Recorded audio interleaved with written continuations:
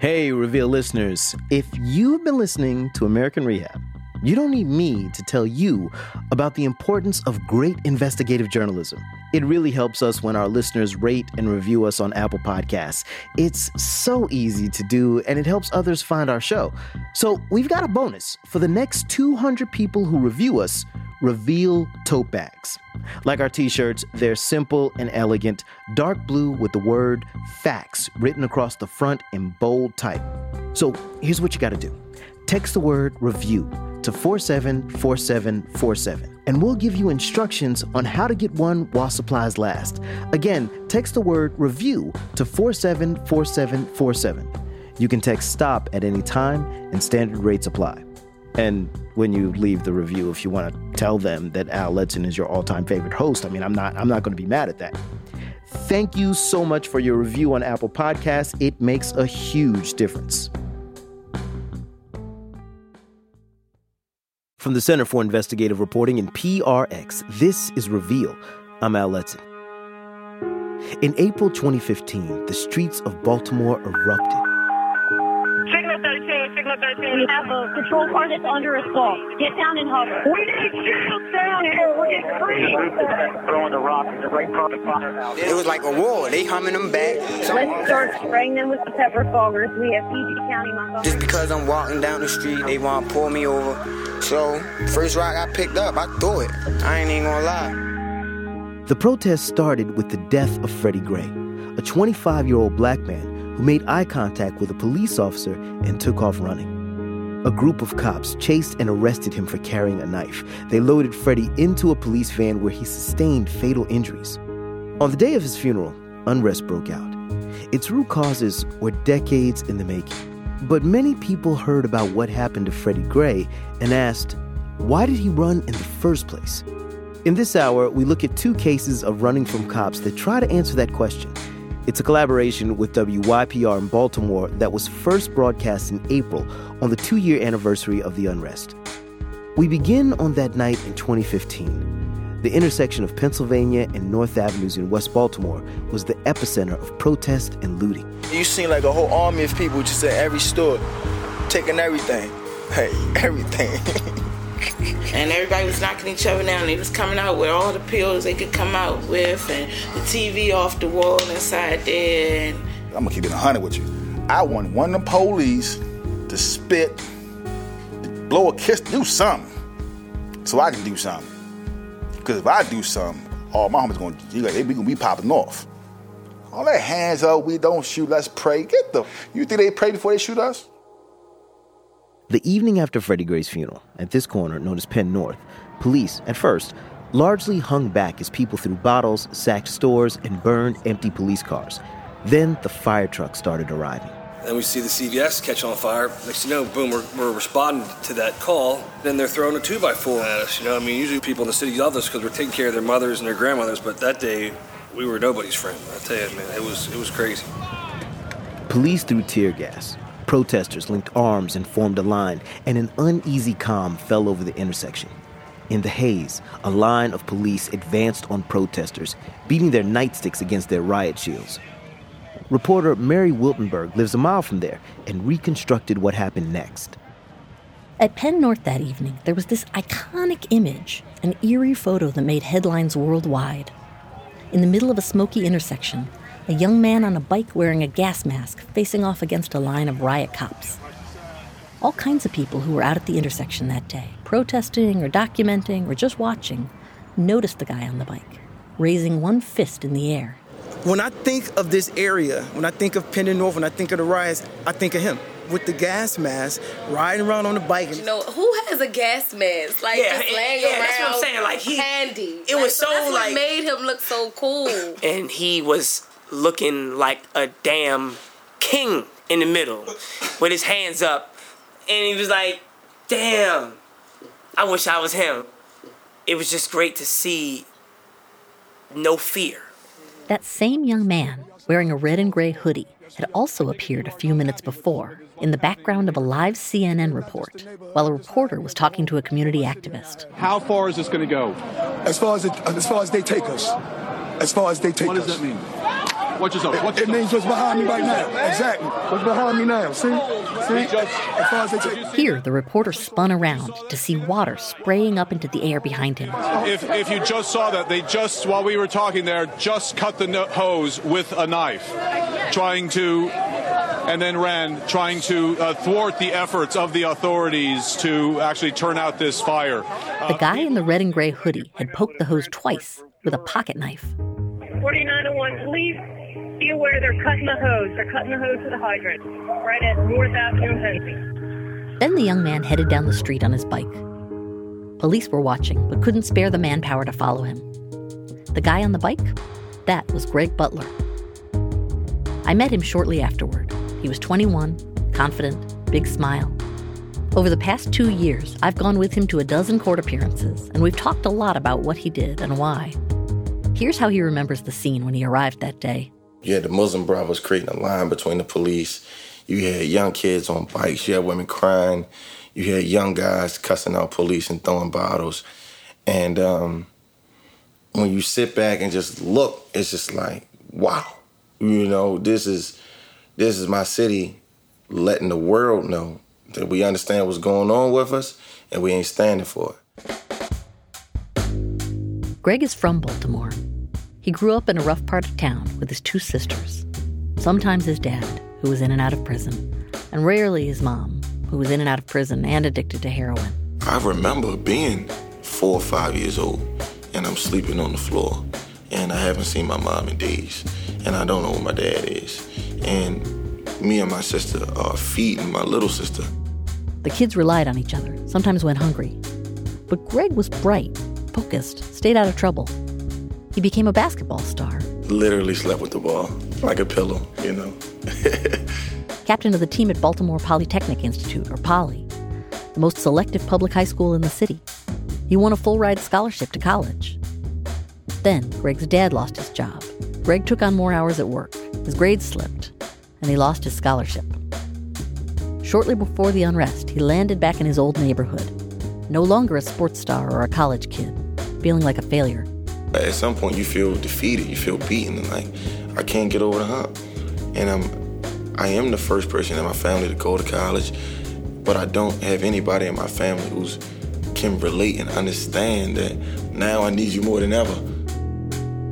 The night before the unrest, violence hit close to home for Greg. His good friend's dad was killed. Greg spent the evening with friends at a bar, talking about people they'd lost.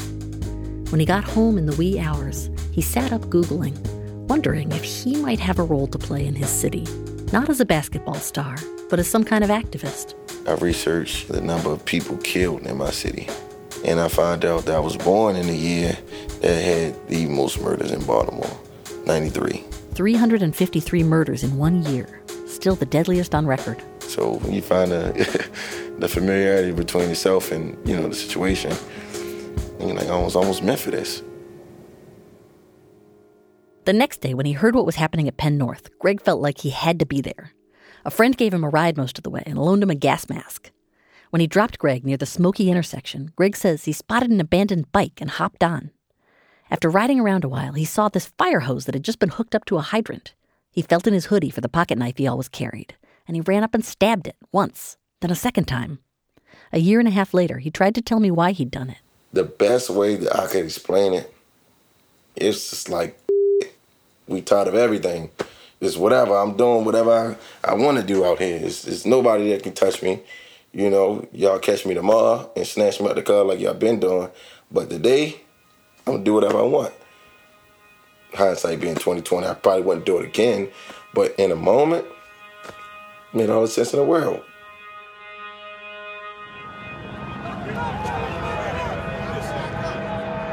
That evening in 2015, as water rained down, strangers hugged and high-fived Greg, and he did a little happy dance that was caught on camera. Then he hung around the intersection for hours, having intense conversations with strangers about how to fix Baltimore. He'd taken a risk, and it appeared he'd gotten away with it. Nobody had gotten hurt. Deputy Fire Chief Carl Zimmerman was in charge of the fireground at Penn and North that day. Afterward, he talked to me about what Greg had done. Why would you put a hole in the hose? He had no idea what the results of his actions could be When you take away that water supply, all you get is fire.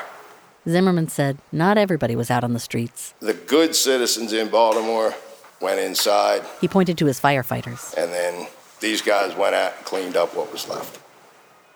On his way home that night, craving a smoke, Greg spotted a looted 7-Eleven with its glass front door smashed out. Climbing inside, he went behind the counter and picked up a pack of cigarettes. Suddenly, plainclothes police who'd been casing the store ran in. They ordered Greg to the floor, searched him, cuffed him, and took him outside to wait for the transport van. But when it pulled up, Greg made a split-second call. I took off, and the guy that had me, he was nowhere close to catching me. The police officer that did catch me, he used the bike that I had. If he didn't have that bike, I don't think they would have caught me. I asked him why he ran. There's two answers to that, right? My political answer is that the landscape of the day was just so hectic. I didn't know if the police had me, what they would really do. But also from the street point of view, they caught me too easy. You know, it caught me way too easy. You got to work for this. Greg knew once they booked him, that was it. But if he ran, he had one last shot at freedom. You know what I mean? If you ain't, just relax and get ready for your peanut butter sandwich. Greg spent over a month in jail. He was eventually charged by the state of Maryland for running from cops and by the federal government for cutting the fire hose. He faced up to 25 years for that. The morning of his state trial, the courthouse was a zoo. Live at City Hall. We're waiting to get into court. We're at 9:30 this morning. Well, eventually, the defense will call the defendant, William Porter, to the stand. And William Porter, the first of 6 officers to be tried for Freddie Gray's death, was on trial 3 floors down from Greg. The line to enter the building stretched down the block. The cafeteria had been converted into a media center, and protesters gathered across the street. Shut it down! Greg Butler does not deserve to go to jail for 5 years for poking a water hose. Greg Butler, we are here. And the cops are getting off scot-free. The 2 guys who beat up Freddie Gray, they could get convicted and not go to jail for as long as he would go for a freaking water hose. Get the hell out of here. No justice, no peace. No justice, no peace. No justice, no peace.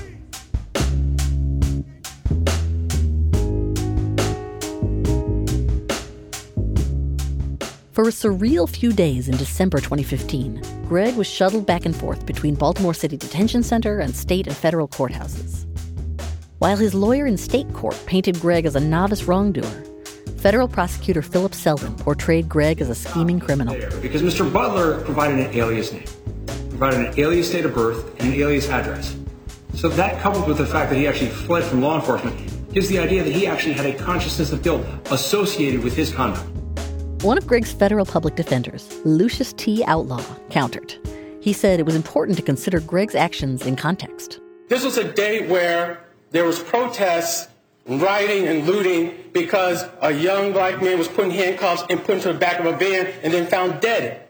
For me and him, seeing a police officer is a natural instinct. Even me, today, law degree, college, even today, my natural instinct is to turn and go the other way. Because you don't know what happens.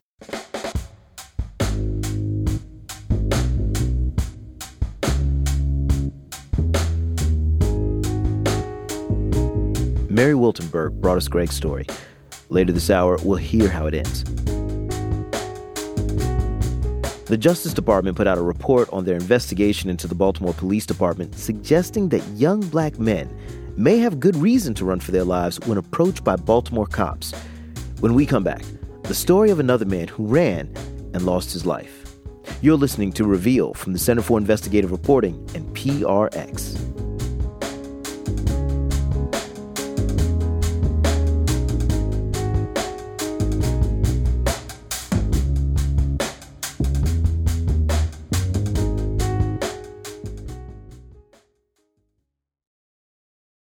Reveal is brought to you by the University of Virginia and the Sacred and Profane podcast.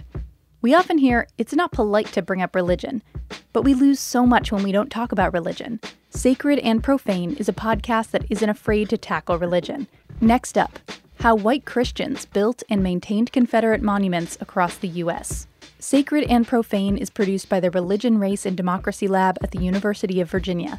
Catch Season 2 wherever you listen to podcasts. Support for Reveal comes from Blinds.com. Transforming your home into even more of a sanctuary is easy and affordable with Blinds.com. They make it simple to shop top-quality blinds, shades, and interior shutters from home with easy online ordering and free shipping. Blinds.com has helped millions of homeowners through the process, and they guarantee the perfect fit whether you DIY or have them install everything for you.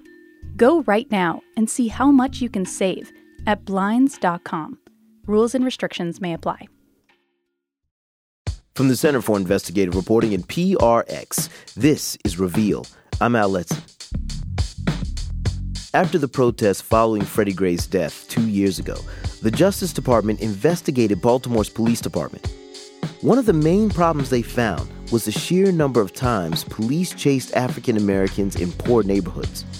Almost 20 years ago, the Supreme Court said that merely running from the police in a high-crime neighborhood is suspicious behavior, and police have the right to pursue them. Reporter Mary Rose Madden covers the police for WYPR in Baltimore. She stumbled on a case about another man who, like Freddie Gray, ran from the police. But unlike Gray, his death got almost no attention when it happened. The story begins in an alley in West Baltimore. It was the middle of the afternoon in August of 2007. Jay Cook was getting into his car to go get a money order to pay his rent. He could have walked. The grocery store is just a short walk away. But he was skittish. A week earlier, Jay was robbed at gunpoint right here behind his apartment building. And so when he saw two people in the alley watching him, he took off. Going southwest border. First them says black male, white t-shirt. Black male, white t-shirt. That's the description the police called in. Later, they'd report that Jay was holding his arm tightly against his body, which to them signaled he was concealing a gun. Did Jay know they were cops? Accounts differ about whether or not they were in plain clothes or uniform.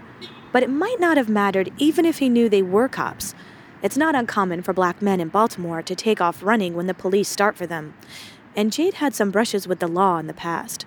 Come on, Franklin Fulton. You said Franklin and Fulton? Jay was running through streets and alleys. Finally, he reached this overpass, bordered by this chain-link fence. 1800 block of Franklin. He's jumping down onto the underpass on the 40. And you just up there with her? Route 40 runs through West Baltimore. Jay squeezed through a narrow opening here and clung to the fence 70 feet above the highway.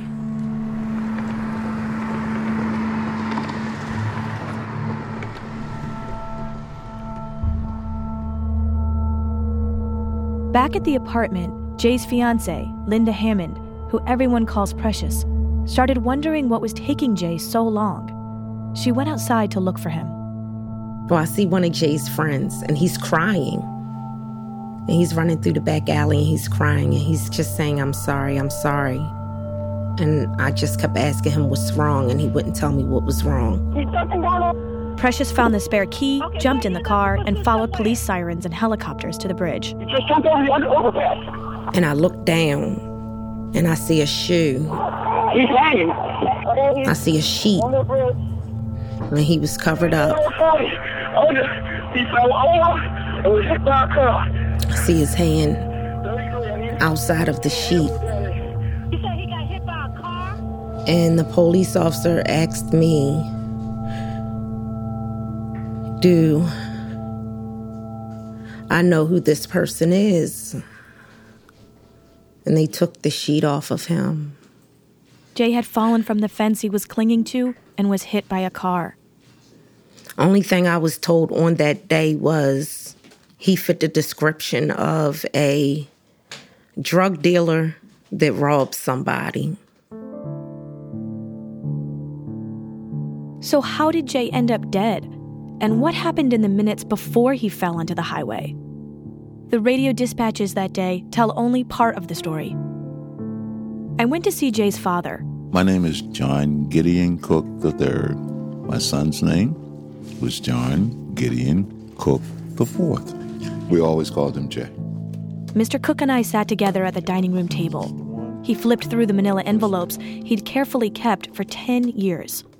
We wrote letters to the Department of Justice, to our congressman, to the governor, asking everybody for some kind of help on what took place here. Mr. Cook and his wife even filed requests under the Freedom of Information Act to get the answers they wanted. They were desperate to know more. I asked Mr. Cook to tell me what he remembered about the day Jay died. As I went up Fulton Avenue, I saw some police activity. I had no idea. It was about my son, who had just passed away.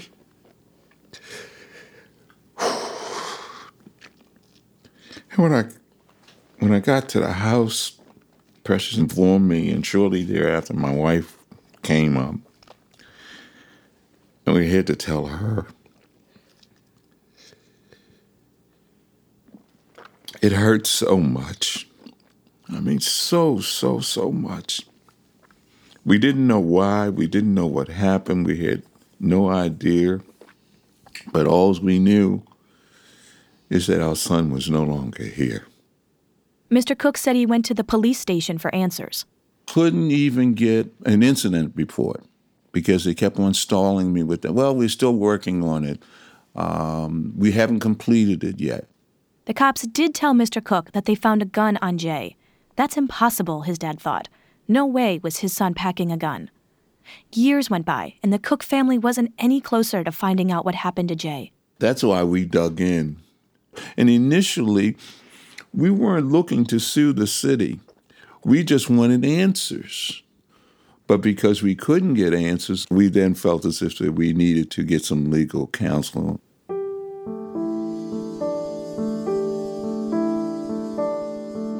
The Cooks hired a lawyer who'd been recommended by a relative. Hi. Hi, how are you? Good, I'm Mary Rose. How are you doing? Nice to meet you. Olu Abiona works out of a row house in Philadelphia. His first-floor office is crammed with secondhand furniture. He sits down at a large oak desk and starts to describe the case that he says blew his mind 8 years ago. When I think back to what happened to Mr. Cook, sometimes it gets me upset. Abiona told the Cooks to consider a civil lawsuit, but he told them they didn't have much time. Let me make it clear. This incident happened back in 2007, but it was sometime in 2009 that my clients first contacted me about it.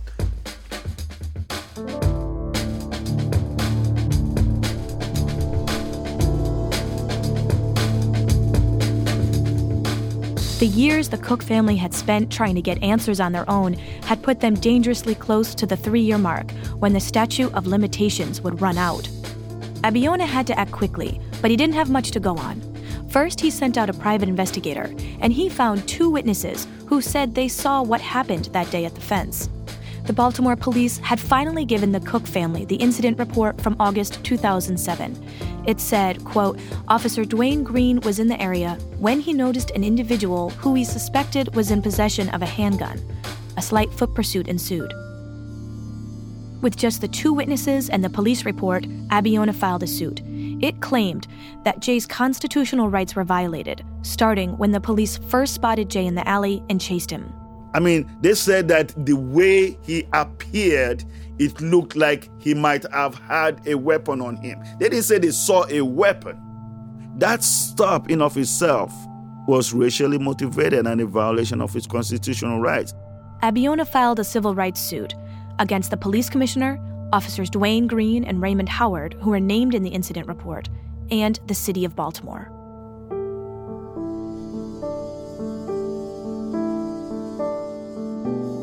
The pretrial process got underway with discovery. Both sides are supposed to turn over evidence to each other by a mutually determined date. But the police department didn't turn over much at all, so Abiona filed a subpoena to get them to produce everything they had related to the Cook case. He also asked for the department's policy and procedures on excessive force, stop and frisk, and how officers determine reasonable suspicion. Abiona says this information was crucial to his case. If you're looking at the police department where they have a custom and practice of just stopping and frisking black people, more than 80% of that stop and frisk does not, in fact, result in an arrest. That is discriminatory stop and frisk. It is racial profile, which is part of my client's case. So I'm asking them to produce information that might support that claim.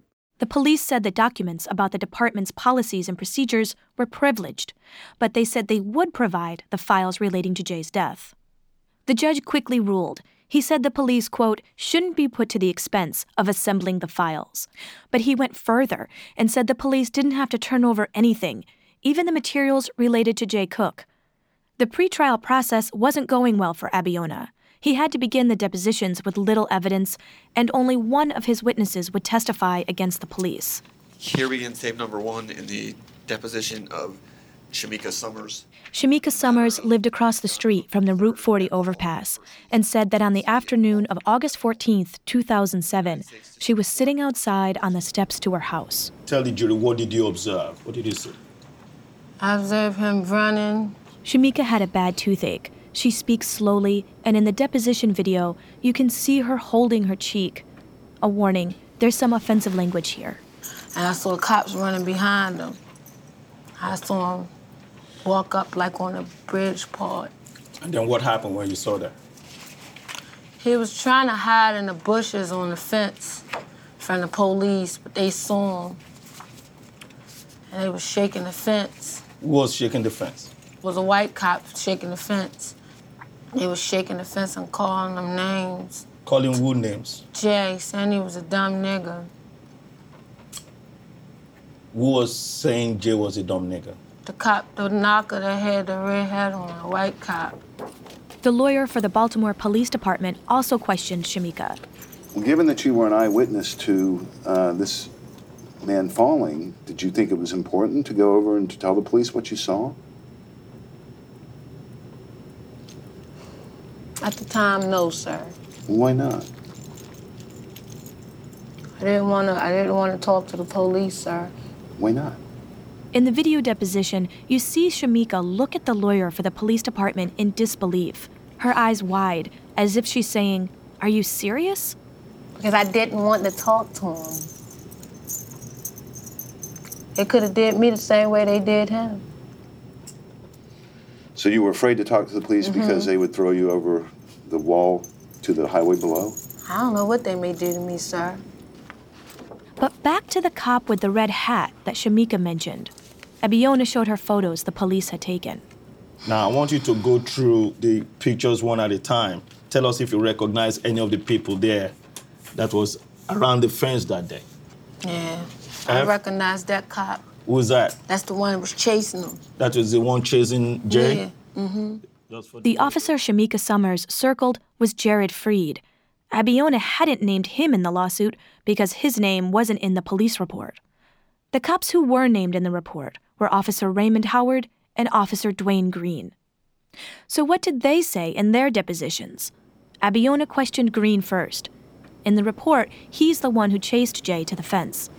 Did you ever participate in any way, shape, or form regarding an incident at the Route 40 overpass on August 14, 2007? Yes, sir. Upon hearing the foot pursuit, I drove on the highway in the event that he was going to proceed to run on the highway. Green said he didn't chase Jay. He wasn't even at the fence. That same day, Officer Raymond Howard gave a deposition. He's the officer who wrote and signed the incident report. In preparing your report, did you talk to any police officers to get information as to how the accident happened? Yes. Which officers did you talk to? Howard told Abiona that he talked to a detective who'd arrived after Jay's death. Who else did you talk to? I didn't talk to anybody else. The information that was given to me was that Officer Green was the person that was chasing the gentleman. So Officer Howard wrote the police report using only second-hand information. One more officer gave a deposition. Officer Haywood Bradley testified that he heard the dispatcher on his radio and arrived to see Jay hanging from the ledge of the highway overpass. He said he immediately started trying to rescue Jay. I cut my shirt, my pants, getting over the fence. I finally got over the fence. And that's when I saw him. His face was looking up at me. Because I was telling him, hold on, man, I'm coming. Just hold on. I reached out to grab him. He fell. Like to take a minute? No, I'm okay. In the video deposition, you can see Bradley wipe away tears. I watched him fall. Car ran over him. I started screaming for help. Bradley, who's African American, described what another officer said to him after Jay fell. Again, a warning here about offensive language. He said to me, "You need to calm down. I don't know why you worry. It's just one less drug dealer we got to worry about. One less piece of shit." An officer said, "This is one less nigger we have to deal with." He did say that too. When Bradley described what happened at the fence, he named other police officers who weren't in the incident report. 2 of them were named Angela Choi and Jared Freed. Remember, Freed was the officer Shamika Summers identified as chasing Jay to the fence that day. Did you see Officer Dwayne Green at the scene that day? No. At this point, it's clear. Abiona had named the wrong cops in the lawsuit because the wrong cops were named in the incident report. The report that they gave to my client was totally false. There were other police documents, and they confirmed what Officer Bradley had said. Officers Freed and Choi were at the fence the day Jay died. The police department had that evidence in their custody the whole time, and it should have been handed over during discovery. Abiona tried to add Freed and Choi to the lawsuit. I filed a motion to the judge letting him know these are just newly discovered evidence that we did not have, which changes everything. Because they have been leading us to think it was Officer Green that was initially involved with my client. There was no other way to know. But the judge denied Abiona's motion. He cited procedural rules. Abiona had missed the deadline to add new parties to the suit.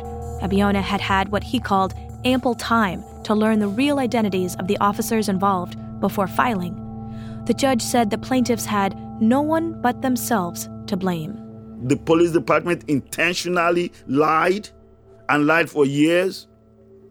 Maybe if you are told the truth from the beginning, there will not be any issue of a deadline being missed. Abiona did make mistakes. The most glaring was that he sued a black officer for chasing Jay, even though the witnesses said the cop was white. In February of 2011, the judge dismissed the lawsuit. He wrote in his opinion that Abiona hadn't shown due diligence, that the police hadn't acted in a way that shocked the conscience. To the cops, Jay was a suspicious character, just another black guy running in Baltimore. To his parents and Precious, he was their kid, their love, scared for his life. He didn't have a gun. He was going to the store to get a money order for the rent. Did Jay have a gun? None of the witnesses, even the police, saw him with one. What they did see was Officer Choi removing a gun from his body. And there are more questions. Were the officers chasing Jay in uniform or in plain clothes? I tried to interview Officers Choi and Freed. The police department wouldn't make them available, and they never responded to private requests. I wanted to ask them, did Officer Freed shake the fence Jay was clinging to?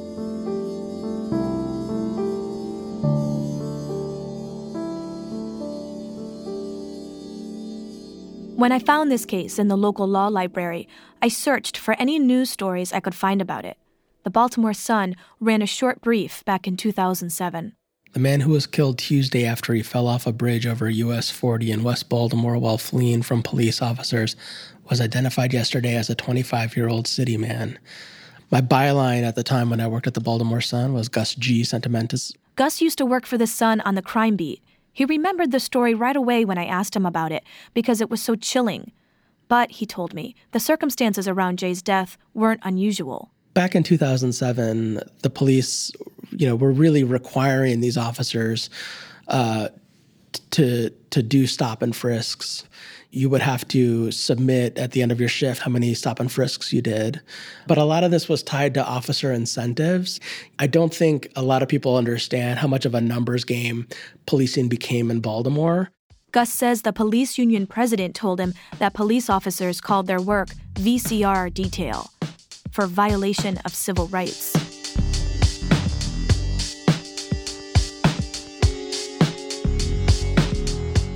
About 10 years later, the Justice Department came to Baltimore in the wake of Freddie Gray's death. Good morning. Today, the Department of Justice announces the outcome of our investigation and issues a 163-page report detailing our findings. Their report made national news when it came out in August of 2016. We conclude that there is reasonable cause to believe that BPD engages in a pattern or practice of conduct that violates the Constitution and federal anti-discrimination law. The report confirmed what Abiona was trying to prove in his lawsuit for the Cook family, that the police used racial profiling, that they used force excessively. The report even confirmed that some officers used the N-word when on the job, with no repercussions. The DOJ report also said the Baltimore Police Department needed a clear-cut policy on foot pursuits. I asked Police Commissioner Kevin Davis to respond. He took command of the force in 2015. So I wanted to ask you if there's a foot pursuit policy to guide officers' conduct in pursuit. There's training, but there's not a specific policy. Police officers chase bad guys. That's what we do. So when we see a person who's engaged in suspicious conduct, and if that person runs, police officers should engage in foot pursuits. That's what we do. We're crime fighters. The DOJ also identified the police department's serious lack of oversight. In Jay's case, someone filed an incident report that was inaccurate at best, falsified at worst. I asked Commissioner Davis about this. Sometimes, if the reports don't match, it's a training issue. Sometimes it's a disciplinary issue, and then from time to time, it's an issue with truthfulness and honesty. Davis said he has no problem holding his police officers accountable. He said he fired 23 officers in 2016. They didn't deserve to represent this agency in our community. So what happened to the officers in Jay Cook's case? Officer Howard, who got the facts wrong on the report of Jay's death, left the force a month after the incident to become a police officer in Delaware. Haywood Bradley, the black cop who was there when Jay died, filed a discrimination suit of his own against the department several years later. The suit was dismissed, and Bradley is no longer a policeman. Angela Choi is still on the Baltimore police force. So is Jared Freed, the cop a witness said shook the fence Jay was hanging on to.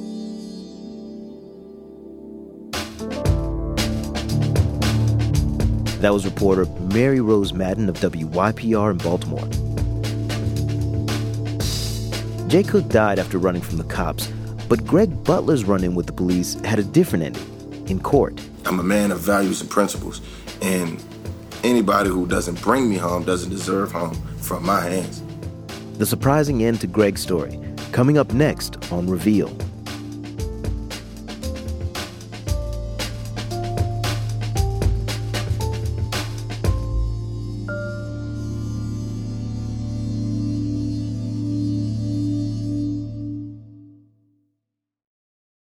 From the Center for Investigative Reporting and PRX, this is Reveal. I'm Al Letson. This hour, we're following the stories of two different black men in Baltimore who ran from cops. We're going to return now to Greg Butler. He's the young man who became the poster child for the unrest in the city 2 years ago. He was 21 at the time and cut a hole in a fire hose live on CNN. When we left Greg, he was on trial for running away from the police that night. He's also been charged by the federal government for cutting the fire hose. Reporter Mary Wiltenberg picks up Greg's story. He's on trial at the same time as the first officer charged in Freddie Gray's death, and the city is bracing for protests. Outside Baltimore's federal courthouse, the city was tense. But inside... Your Honor, the government calls the case of the United States versus Gregory Lee Butler, Jr., also known as Greg Butler Bailey. faced 2 federal counts. Obstruction of firefighters during a civil disorder. That carried a 5-year maximum sentence. And aiding and abetting arson, which carried up to 20 years. As the hearing got underway, the prosecutor explained that Greg was also on trial in state court. Gregory Lee Butler, Jr. The judge interrupted. Mr. Sheldon, hold on. He's ongoing trial right as we're speaking. Your Honor, they're on a lunch break. And during that lunch break, Mr. Butler was brought over seen by the U.S. Marshals, with the understanding from Judge Finn that he would be brought back over to Circuit Court at 2:30 this afternoon. The judge was incredulous. As I say in the street, I'm not feeling it. I think it's ripe with problems. The judge had Greg fitted with an ankle monitor, told him to come back when his other trial was over, and released him with just minutes to make it the 7 blocks back to Circuit Court. I started running with him through the midday traffic of downtown Baltimore. I mean, just take a step back and look at like how we moving, you know? Who sprints from courtroom to courtroom? As we ran, Greg talked about the serious federal charges he now faced. I was trying to do math in my head because, again, I haven't seen any charge papers until I got to the courtroom. So I've been hearing rumors of 5, this, that, and the third, but I knew it was 2 charges. So that's kind of sprint across real fast. They could add up to 25 years. That's more time I've been alive, you know, so. Greg said it bothered him that the Baltimore police officer being tried at the same time for the death of Freddie Gray was enjoying more freedom than he was. All I know is he's walking around free and I got an ankle bracelet. The next morning, the jury in Greg's state case found him guilty of 2 charges. The first was attempted theft of under $100. That's when he tried to take a pack of cigarettes from a looted 7-Eleven. The second was escape in the second degree for running from the cops who'd arrested him. Citing Greg's youth and the fact that this was his first offense, the judge gave him probation. The charges could be expunged from his record after 3 years of good behavior. Greg and I set off again. So now we're leaving straight from the circuit court, going right to the federal court for my detention hearing. And we're going to see if I can get some arrangements set up where as though I can stay on the street and stay with my girlfriend and the baby and keep our fight going. In 6 months, Greg was going to be a father. For the first time, it hit home that he might not be there to meet his child. How you feel now? Definitely walking lower to the ground than I was yesterday. We got back to the federal courthouse. Greg sat before the judge, his sisters in the gallery. The prosecutor, Philip Selden, argued that Greg should be locked up until his case came to trial. He brought up the CNN broadcast where you can see Greg cutting the hose. Yes, I saw it. Did you saw that? See that? Well, if you just saw that, they just, while we were talking there, just cut the hose with a knife. And then Cameras were out. He had a plan in place. You will see him on those cameras actually engaging the camera, and when the camera does not engage him, he then takes the acts of cutting those hose lines. Following that conduct, Mr. Butler is seen actually dancing in the street. Then Liz Oyer, Greg's public defender, rose and questioned why Greg was even being charged federally.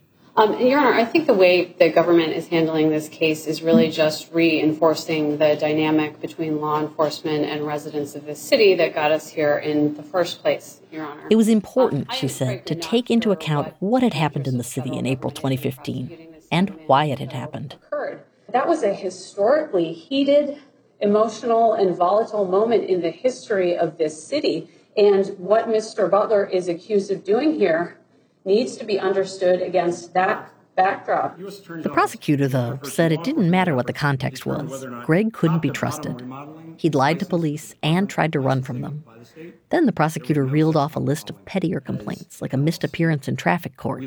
Greg's lawyer said bringing that up suggested the government was out of touch with the city. Honestly, you could lock up half of the young men in Baltimore City based on the same theories that the government is asserting here.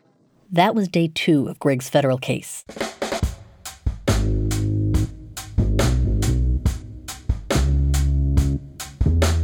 The next 331 days were just as fractious as the lawyers squared off in motions and hearings. Meantime, all 6 cases against the police charged in Freddie Gray's death ended without convictions and without more unrest in the city. And Greg and his girlfriend Chastity became parents to a son, Kai Lee Butler. I cried when he came out. It was too much for me. I couldn't handle it. I was so surprised when he cried. I was so surprised. It made me cry. You're just overwhelmed, just trying to figure out what is my legacy going to be for him? What am I going to leave him?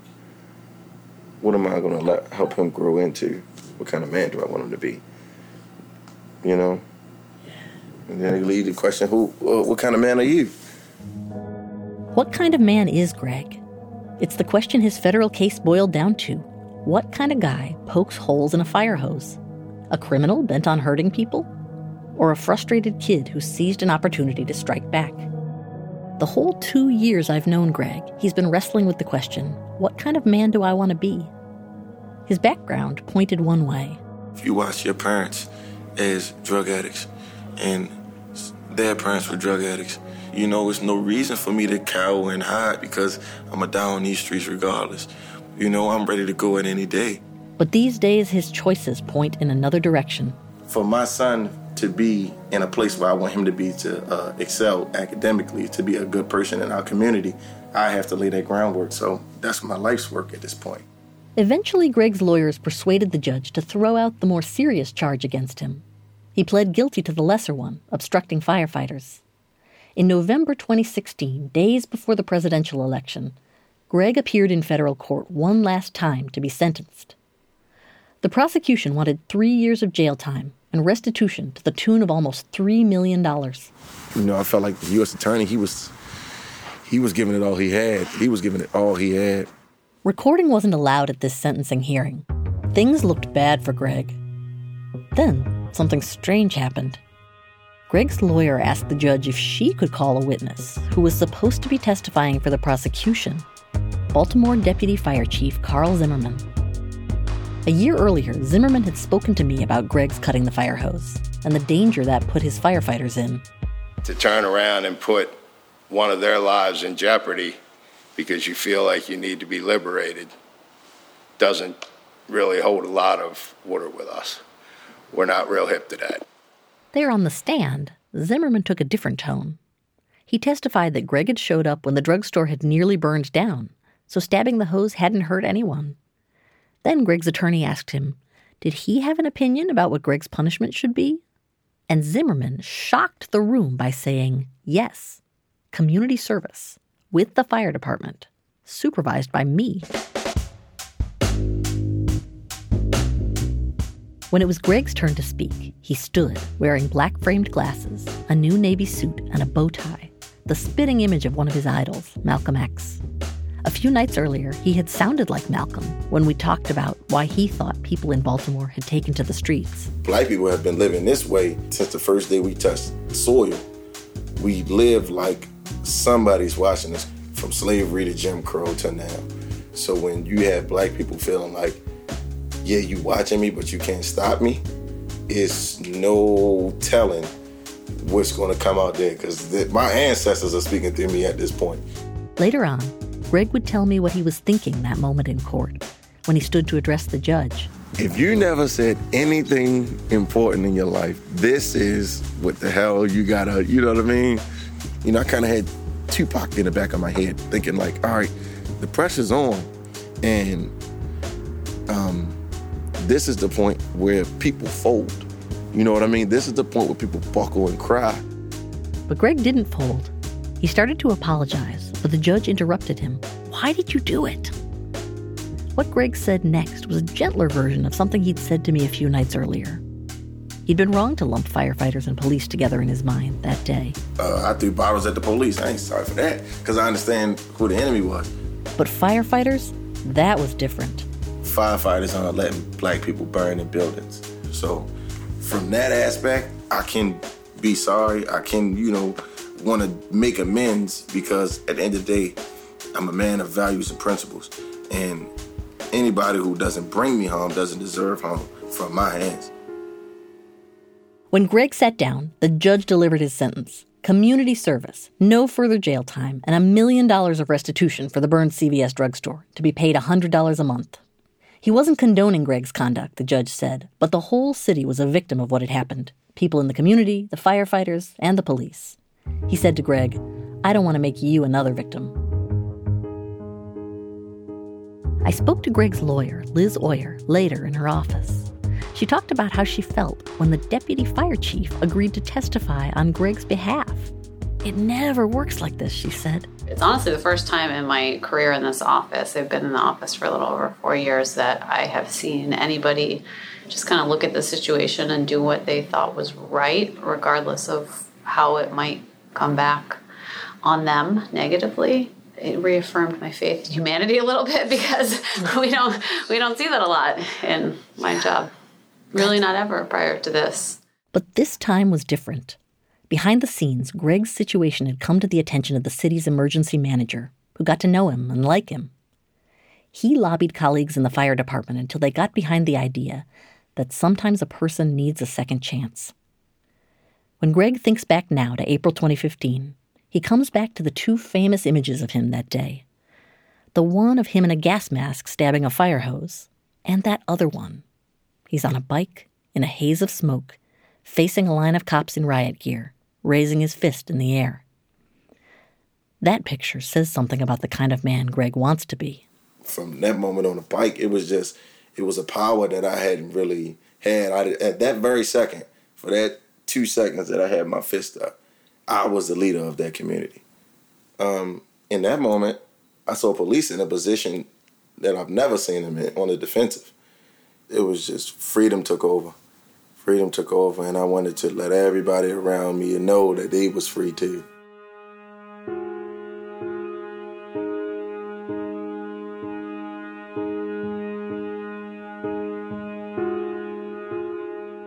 Greg's story came to us from Mary Wiltenberg. After his trial, Greg met with the firefighters whose hose he cut and apologized.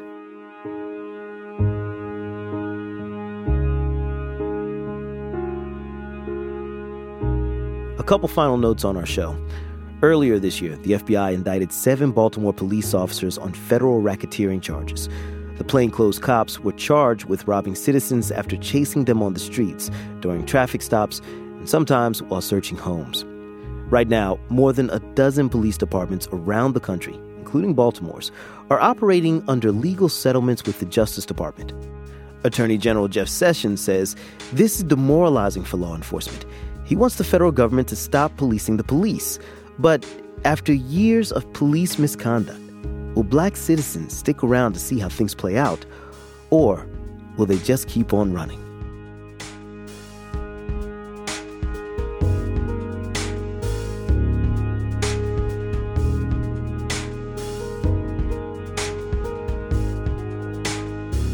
Mary Rose Madden and Mary Wiltenberg reported and produced the show, and Deborah George was the senior editor. Today's show was a co-production with WYPR in Baltimore. Our sound design team is Jim Briggs and Claire Mullen. They had help this week from Catherine Raimondo and Mary Lee Williams. Our head of studio is Krista Scharfenberg. Amy Powell is our editor-in-chief. Suzanne Reber is our executive editor, and our executive producer is Kevin Sullivan. Our theme music is by Camerado, Lightning. Support for Reveal is provided by the Reva and David Logan Foundation, the Ford Foundation, the John D. and Catherine T. MacArthur Foundation, the John S. and James L. Knight Foundation, and the Ethics and Excellence in Journalism Foundation. Reveal is a co-production of the Center for Investigative Reporting and PRX. I'm Al Letson. And remember, there is always more to the story.